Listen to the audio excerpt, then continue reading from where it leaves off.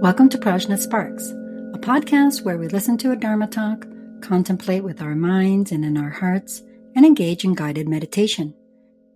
In today's bonus episode, Yeshe welcomes back Tanya to discuss Taylor Swift's new song, Karma.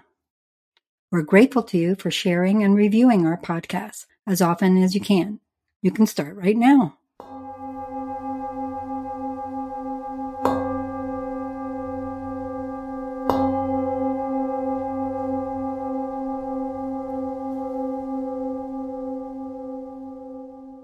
Welcome back, Tanya.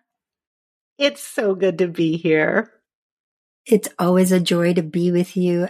I really like when we get to do this together so that everybody can get to join our friendship for a little bit because it's so delightful. I thought we might start with explaining to folks why we're talking about Taylor Swift and her new song.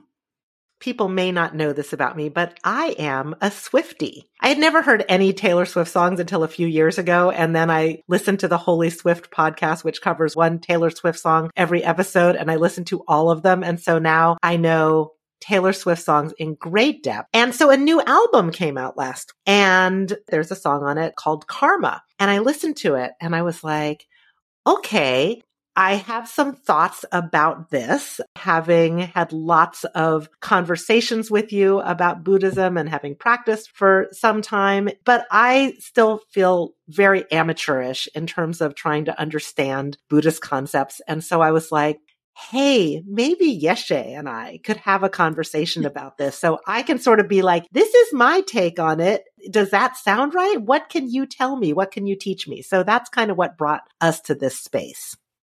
I can sort of talk about what I've been thinking about it. I thought, all right, there are some things in here that seem sort of on target in terms of what I think the concept of karma is. You're going to correct me on anything that I'm getting wrong here. But as I understand it, karma is the law of cause and effect. There's definitely stuff in this song that is, sort of representing that idea that there are things that might be positive outcomes of positive behavior or negative outcomes of negative behavior. There's like a level on which that makes sense. The thing that I thought, well, my understanding of karma is it's not always that easy to sort of point to like, oh, you did these things and then this is what comes of it, like exactly what the repercussions are going to be of something. And so I can't necessarily say, look at this thing in my life. This is because of karma. So I'm not sure about that. So I want to know more about that. Then she goes through and she sort of talks about all these different things. Karma's my boyfriend. Karma's a god. Karma's the breeze in my hair on the weekend. There's sort of a lot of very specific things. I'm very curious about your takes on that. But the thing that struck me most about it in terms of being sort of not the way I think about karma from a Buddhist perspective is the tone of it. Because she's really coming at it like, hey, I've got good things in my life because I keep my side of the street clean. Like I do good things and therefore good things come from that in my life. You, on the other hand, not that way. And there's this schadenfreude kind of aspect of it, like sort of taking delight in someone else's misery, which for me is very not my take on what Buddhism's about. So anyway, those are sort of the thoughts that I've been having about it and the questions that I've been having about it. And I am really excited to hear your take. I thought it was very interesting to listen to this song because one of the things that comes up when we do teachings on karma is how it's really sort of gone rogue, the ideas about karma, not karma per se. Karma's got very particular ways of occurring, but people's ideas about karma are really just all over the place. On a historical basis, for whatever that's worth, it seems to be something that grew out of the pre-Vedic peoples in what's now India. And the Buddha lived in a society where it was really steeped in ideas of karma. By then, it was a very Vedic culture and very particular ways of talking about karma and understanding it, most of which, if not all of which, he really turned on its head. But then nowadays, there seems to be a mishmash of ideas. Some of them come from incomplete understandings of Buddhism or Hinduism, New Age thought, or Instagram posts, and now Taylor Swift songs. So on the one hand, I don't know how much we can hold a song to be doctrinally correct. And I think it's valuable that these things are out there just because it makes people think about it. And I like that. If it makes one person actually say, I wonder what karma is like, and go and look into it when they wouldn't have, I'm all for it. If people are going to use this as an understanding of what karma is and how it behaves, at least in a Buddhist context, let's just say it's not the best source for that. You're not going to be pointing people to this as one of the primary teachings on karma? And no, that's not on my list. No. A few things that you said, because one of the things that really hit me is just what you said, the tone of the song. Because there are topics that the Buddha teaches that are very accessible. Because, for example, we could see it or hear it or smell it. We can have sensory experience of it. Then there are some things that are less accessible, because you have to use logic or reasoning to make your way through it. But if you do that, you'll get there. And there are aspects of karma that are like that. But the bulk of the Buddha's teachings on karma are what are called highly inaccessible, meaning that sensory experience, logic and reasoning, these are not things that will really help us to have a accurate understanding of how karma works. And the reason for that is not that anybody's hiding anything. It's that the workings of karma are very intricate. It's not like you do one thing and then later in your life, maybe even the next day or the next week, a specific result arising out of that specific action comes up. Just to give a little taste of the complexity, in the song, she sings about all the things that she's doing in this life to explain why she has such a lovely life. From the perspective of karma in the Buddhist context, what she's experiencing in this life is not the result of anything she's done in this life. It's the result of actions in previous lives. Karma literally means action, specifically intentional action, action that is driven with a particular intent. And again, in the Buddhist context, and I'm going to stop saying in the Buddhist context because I only can speak about this in the Buddhist context. So everything about this is in the Buddhist context. That intention is one of the kleshas, emotions that disturb mind's natural tranquility. And there's lots of different categories of kleshas, but the most broad way to explain it is that all kinds of emotions disturbing mind's natural tranquility that have to do with attachment in some way, those that have to do with aversion in some way, and those that have to do with delusion in some way. So these are three broad terms that sort of cover all of the subcategories that fit into that. Number one, when we're experiencing karmic results, to thrill in them is kind of beside the point. As a matter of fact, one of the best ways to destroy positive karma is to brag about it. It seems like Taylor Swift does have a very privileged life with lots of good things in it. And it's sad to use that as a way to sort of lord it over those who don't. There's a sense of that in the song. There is some non-Buddhist commentary on this song out there as well. And so it could be about a specific person that she's in a feud with that she, is sort of directing it toward. But it's still, then it seems particularly that it's, kind of aggressive in her expression of it. That kind of behavior does not coincide with keeping your side of the street clean. So there's internal dissonances in the song, even if we take it in its own universe. I don't know how much we can expect a song to be accurate to all of that, unless you wrote the lyrics, Tanya. I was gonna say, like, not only if I write the lyrics, but then if you, edit them and make sure that I'm being right. Because I thought, Taylor Swift would never get away, or I would never get away with a song like this. That's not absolutely precisely accurate from a dharmic perspective. So, yeah, I'm giving her some slack. Yeah. Well, she doesn't have the benefit of you as a songwriting companion. And it doesn't seem like she's trying to teach about karma in this. She's talking about her experience of it. That said, there are some lines that I thought were really quite darling. You will not be surprised to find that I really love the line about karma being the cat purring in my lap because it loves me. That was something that I could relate to. And in a way, there's nothing inaccurate about that. If you have a cat or a dog or whatever pet or a child or a friend or all of the various things in our lives that we hold dear, these are one of the ways that karma manifests in our life. Mm-hmm. So yes, you could say that that is karma. There is that sense of understanding that the various things we experience are the fruits of karma. But then what I think the song misses is the way we respond to those fruits is laying the seeds for future karma. Mm-hmm. So, for example, I don't know anything about this feud thing that you mentioned, but if that has something to do with it, this is not the best way to process a difficult relationship, which is also like the cat purring in your lap, part of your karma. Just over the weekend, Tricycle Magazine highlighted our 59 Days of Healing series as a podcast series that no Buddhist listener should miss.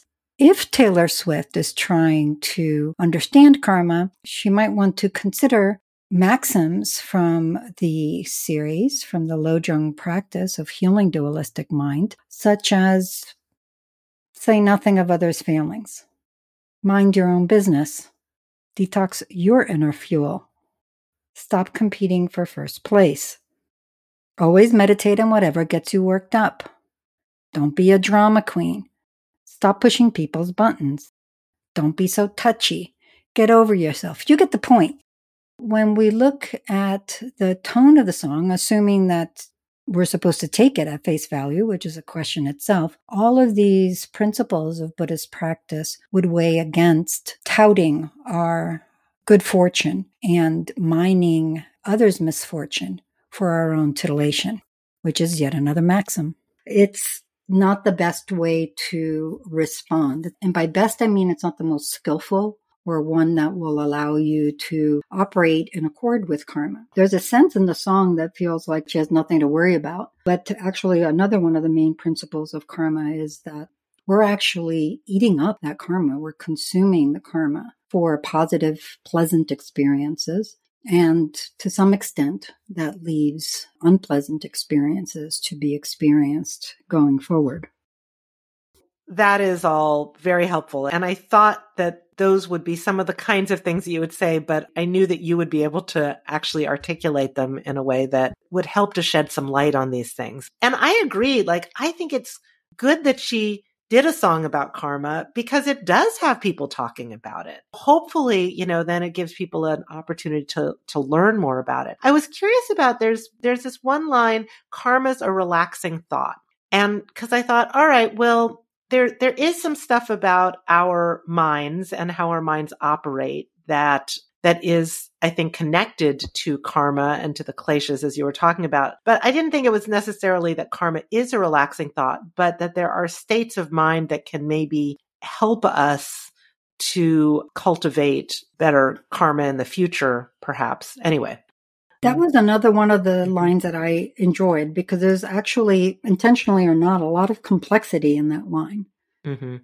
For example, you can interpret it from the angle of when I have a relaxing thought, that is karma. Mm-hmm. And that's accurate. Mm-hmm. It's also accurate that when you have a not relaxing thought, that is karma.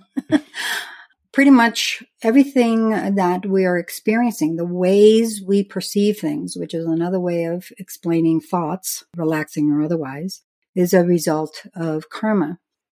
What I understood her to say in that line is that for me, karma is relaxing because I don't have anything to worry about with karma. And the complexity there starts to wind through a lot of the other aspects of the song. Karma is sweet like honey on the positive side. It will track you down step to step and town to town, sweet like justice. This hits on one of the major misconceptions about karma. Karma, as the Buddha explained it, is not some abstract, impersonal force that's out there in the universe waiting to bear down on wrongdoers and uplift those who are wonderful. because of some kind of essential wonderfulness about them. Mm-hmm. Karma is an exceedingly personally spiritual compound of things. It's more than anything an instrument for our personal and spiritual development, and not so much some kind of intangible, ghost of Christmas present or something that comes down with rewards or punishment. It's not like that at all.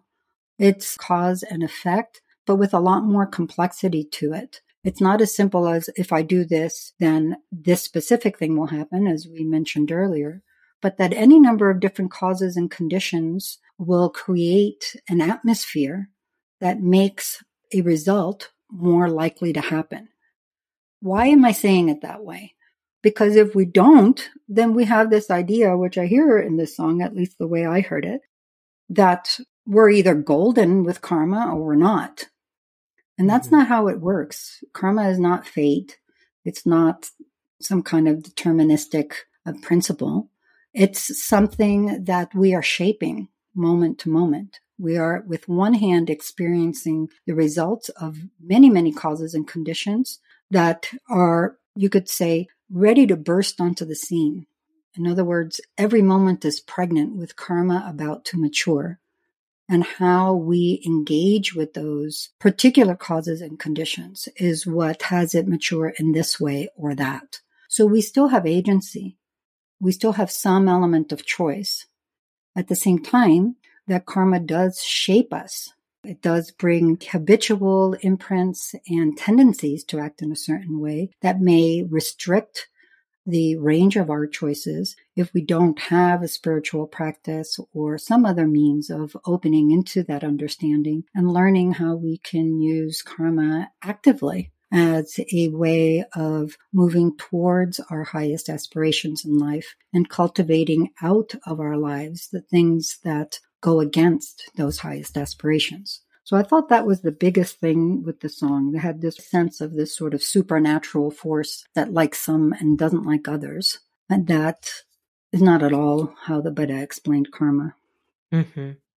So there's this piece about karma ripening, that we have these opportunities to whatever karma we have. I don't know if cultivated is the right word, but that things are ripening for us. But then we always have choices about what to do with that, so whether it's sort of, something that we experience as more negative is in our lives, we have choices about how we treat that. If there's something that we experience as more positive, we have choices about what to do with that. So I'm curious, because it seems like we're both talking about like the tone of this, lording your positive experiences over somebody else's negative ones, even if there's a feud, or maybe especially if there's a feud, is not the thing that's going to propel you into positive things in the future. So what do you do when things are going really well in your life and you've got things to celebrate and they're wonderful? What should you do with that? Number one, cultivate humility. It's amazing when we encounter even one instance of positive experience. Many of us listening to the podcast, and certainly the two of us recording this podcast, have incredibly privileged existences, and not taking them for granted is one of the best things we can do. Having the humility of recognizing that these are the fruits of intentional actions by beings who shared our mind stream in previous lives, who have done what they could against all odds to set us up for these beautiful conditions in our life. Are we going to use those conditions like a gallon of ice cream when we're upset and just hog it all up on a Saturday afternoon? Or are we going to use those conditions to continue to propel us forward in our spiritual development? So again, we're moving forward ourselves in the course of this life, and also cultivating in our mind stream conditions that will allow the next being in line to inherit this mind stream, all of the conditions not only to enjoy life, but also to be able to encounter the Buddha Dharma, put it into practice, and eventually realize it. Because here's the big thing. When we're talking about liberation, when we're talking about bodhisattvas, arhats, Buddhas, they didn't just overcome negative karma, unpleasant karma. They overcame karma altogether, be it pleasant, unpleasant, or neutral. Any karma, whether it feels good, bad, or indifferent, is a characteristic of the samsaric state. Liberation, Buddhahood necessarily mean being free of karma. And not just, I get to keep this good karma and get rid of the bad karma. That's the issue with samsara, that the good karma leads to bad karma. And it just keeps going in a cycle. So from a Buddhist standpoint, liberation means being free of karma altogether, letting go of all the karma, and even that dualistic mindset that says this is good, this is bad. Mm-hmm. Mm-hmm. The other piece in terms of, so if you're experiencing positive things, then what do you do with it? It also seems like you have compassion for people who don't have as positive circumstances as you do. And if people are suffering, you really try to keep your heart open to those people who are suffering rather than sort of delight in their misery.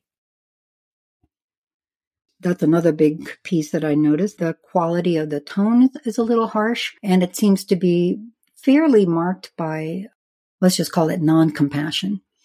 So there are a lot of people that we might get very upset about because we don't like their politics or because they're taking over the world and creating war, and we don't like that. Doesn't mean that we have to all of a sudden like their behavior, but when we hold an understanding of karma, but also an understanding of Buddha nature, that our true nature, our mind's inherent quality is to be Buddha, then when we see someone who by nature is Buddha and is behaving in ways so totally contrary to that nature, this is a cause for heartbreak and compassion, not for harshness.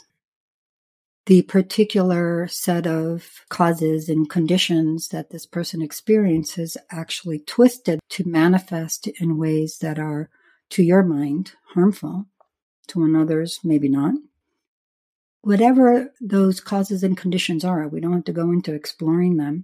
It should actually provoke compassion from a Buddhist standpoint. Now, that doesn't mean you don't go against what they're doing or you don't protest or that you all of a sudden come to believe the same way they do. On the contrary, all of those things are held at once in that sense of paradox where you recognize this individual whose nature is Buddha is behaving in ways completely contrary to that. And I can stand against that behavior and at the same time have heartbreak, compassion, and tenderness for that being who is going further and further into the depths of samsara. Mm-hmm. Thank you. That's beautiful. The last thing that I wanted to make sure that we touch on is karma is a god. Thoughts on that line in particular?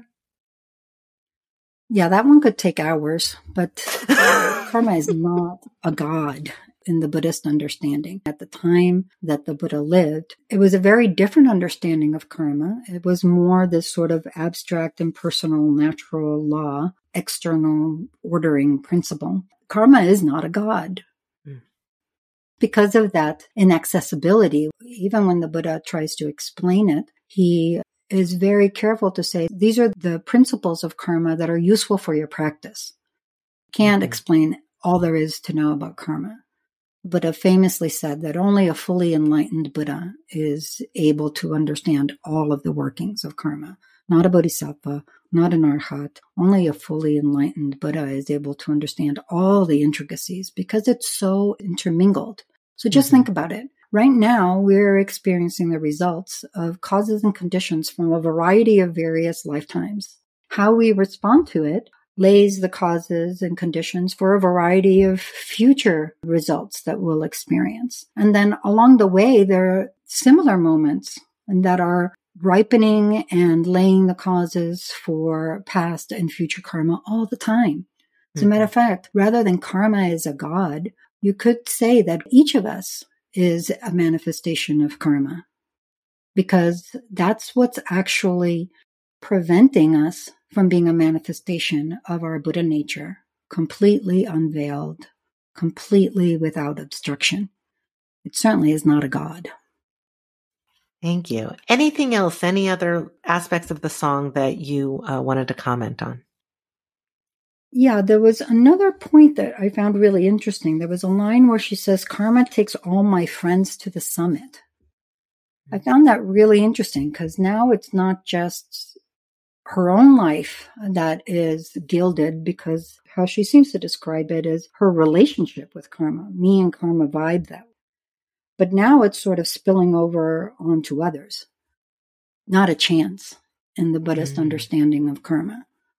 Karma only occurs for the actor of a particular intentional action. The results are never experienced by another being. We can't take on the karma of other beings. If that were possible, the Buddha would have taken on the karma of all of us and we'd all be done.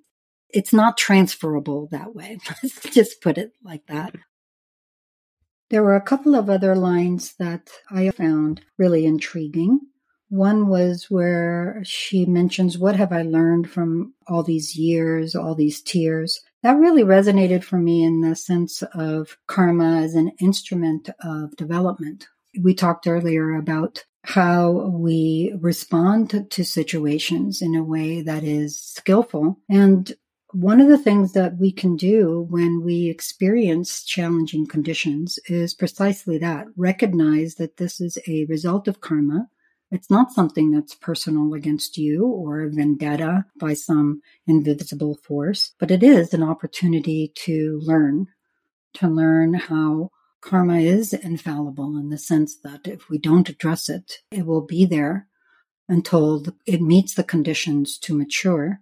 So we can use positive, negative, and even neutral circumstances as opportunities to extend our understanding of karma in particular, or extend our understanding, plain and simple, of how to have a good and open heart. I also really was intrigued by the line, "Cash isn't the only price," because that also had a resonance to it that related to karma. For example, if you're tempted to engage in something that's less than savory and you know it, you can, in that moment, pause on that sort of fulcrum and recognize, oh, my tendency to take that lollipop out of the candy store, for example, is a result of karmic action where in this mind stream, there are seeds that are encouraging that kind of behavior. And I have in this moment the opportunity to either say, no, I'm going to break that habit, unravel that habit, or I'm going to pay the price of not doing that and continuing that strengthening of the habit, that snowballing of the habit, so that potentially it can get out of control. So I found that really interesting as well. The other thing I would mention again is that sense of justice and coming back around, which she mentions a couple of times. That sense of retribution or punishment. When the Buddha teaches about karma, it's not about some invisible monster that's out to get you and is going to track you down. By the same token, karma is inevitable. Unless we do something to address our karma, it will be there until it ripens. A lot of Buddhist practice is about precisely that, cultivating the conditions for positive karma to ripen, cultivating conditions for negative karma to purify, and most importantly, ultimately cultivating the conditions for being free of karma altogether, good, bad, or indifferent. Thank you so much, Yeshe. I want to appreciate Taylor Swift for putting a song out there that provided the opportunity for us to have this conversation about karma. And I really do hope that other people will take this opportunity to learn more about karma and open themselves up to understanding it in its full complexity. Me too. I also wanted to say, for all we know, this is a very tongue-in-cheek song for her. That could explain a lot of the points that we were talking about today. Maybe the thing that this song talks about more than anything is what it is to be human. This has been Yeshe and Tanya for Prajna Sparks. Be sure to join us next week on the full moon for a new episode of our Why Nirvana Matters series. We can't thank you enough for taking the time to like, follow, share, and review Prajna Sparks. It means a lot to us. If you have any questions, contact us via email, Instagram, or Facebook. Check the episode notes for those links and for more resources on today's topic. Visit us on the web at prajnafire.com or follow us on Instagram and Facebook at Prajna Sparks. Thank you for listening. May all beings benefit.